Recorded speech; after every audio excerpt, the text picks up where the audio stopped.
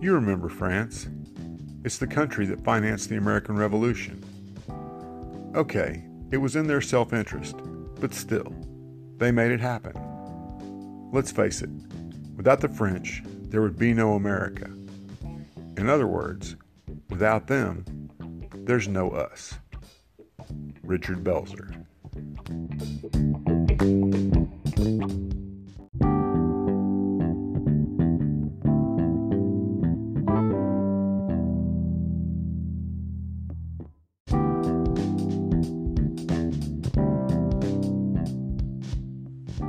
Welcome to the Revisionist History Podcast, where we set the historical record straight, no matter who it might offend. I'm Paul, and today we'll be exploding some myths and correcting some misconceptions about the one war we all seem to like here in the United States, the American Revolution. Given that the American Revolution is basically the story of our beginning as a nation, it's not surprising that myths and misconceptions have grown up over the centuries. We've had a fair share of screw-ups along with our successes, but the revolution was awesome and American, and all that other jingoistic stuff we love to print on t-shirts for our 4th of July barbecues. Or was it? Let's take a look, starting with a closer examination of the impact of a country we had to save from the Germans twice. Yes, the first myth and misconception that we need to look at is the role of the French. Ask any kid who stayed awake through high school American history, and they'll tell you the French helped out mainly by sending us Lafayette and then a few ships right at the end of the war. Basically, they jumped in only after they knew we were going to win, mainly to poke the Brits in the eye. It's a cool story, and it's always fun to make fun of the French. It's also totally untrue. The reality is that as part of their ongoing global conflict with the British, France began sending the American rebels arms and ammunition as early as 1776. In early 1777, they sent the colonists roughly 25,000 uniforms and pairs of boots, hundreds of cannons, and thousands of muskets. It's estimated that France provided up to 90% of the gunpowder the colonists used throughout the course of the war. So without the French, our founding fathers would have had to throw their muskets at the British. Except without the French, they wouldn't have had that many muskets to throw. And don't forget that the British ships carrying those redcoats across the Atlantic had to fight the French Navy just to get to America. So to quote Jack Nicholson in A Few Good Men, when it comes to the role the French played in our independence, rather than downplaying it, we should simply say thank you and be on our way. Myth number 2 is one I need to tread very lightly around because it is the sacredest of sacred cows in the United States.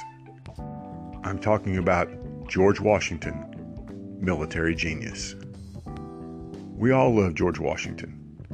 He's the father of the nation, our greatest president, and a military genius. Actually, maybe not so much that last part. There is, quite simply, a vast difference between being a great leader and a great strategist. Washington was an outstanding leader. There's no question. He basically held a poorly trained and poorly equipped, in spite of France's efforts, ragtag army together through the worst times early in the war, and kept most of them from deserting through sheer force of will and personal magnetism. But when it came to strategy, even he knew he was not the equal of either many of his opponents or even some of his own subordinates. Like all great leaders, he tried to surround himself with great people and leave them alone to do their jobs. He even told the Continental Congress he felt inadequate for the task from a military strategist perspective. He really didn't win many battles, other than a few surprise attacks, crossing the Delaware on Christmas Eve being one of the most famous. But he had enough wins at crucial moments mixed in with a lot of stalemates, to wear down the British over a grueling 8-year campaign. No one studies his tactics in the military academies, but they all study his leadership. And that's no small thing.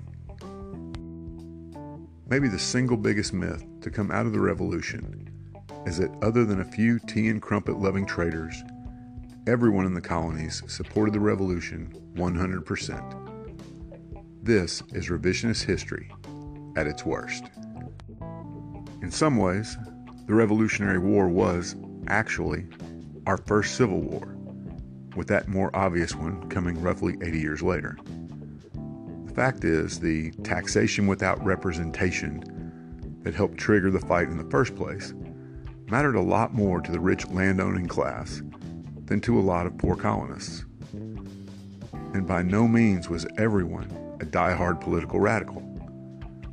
Many were content to remain loyal British subjects, and especially in the southern colonies, where the British market for cotton was both voracious and lucrative, support for the crown was still quite strong. Historians today actually put the split between those supporting independence and those wanting to remain British at close to 50-50. Sadly, once the war ended, an estimated 60,000 loyalists, men, women, and children, fled the new nation as refugees. Not the sort of thing you talk about before the big fireworks show after the patriotic picnic. There's one last myth that is also still very pervasive, but I'm not going to detail it here because I did an entire episode on it. It's the myth that America was founded as a Christian nation. You should give that one a listen to finish off this topic. So there you have it. 4 myths and misconceptions debunked, and a whole year of American history class down the tubes. You're welcome. We'll see you next time.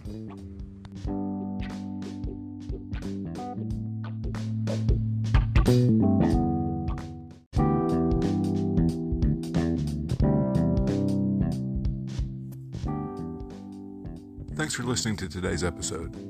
I hope you found it both informative and entertaining.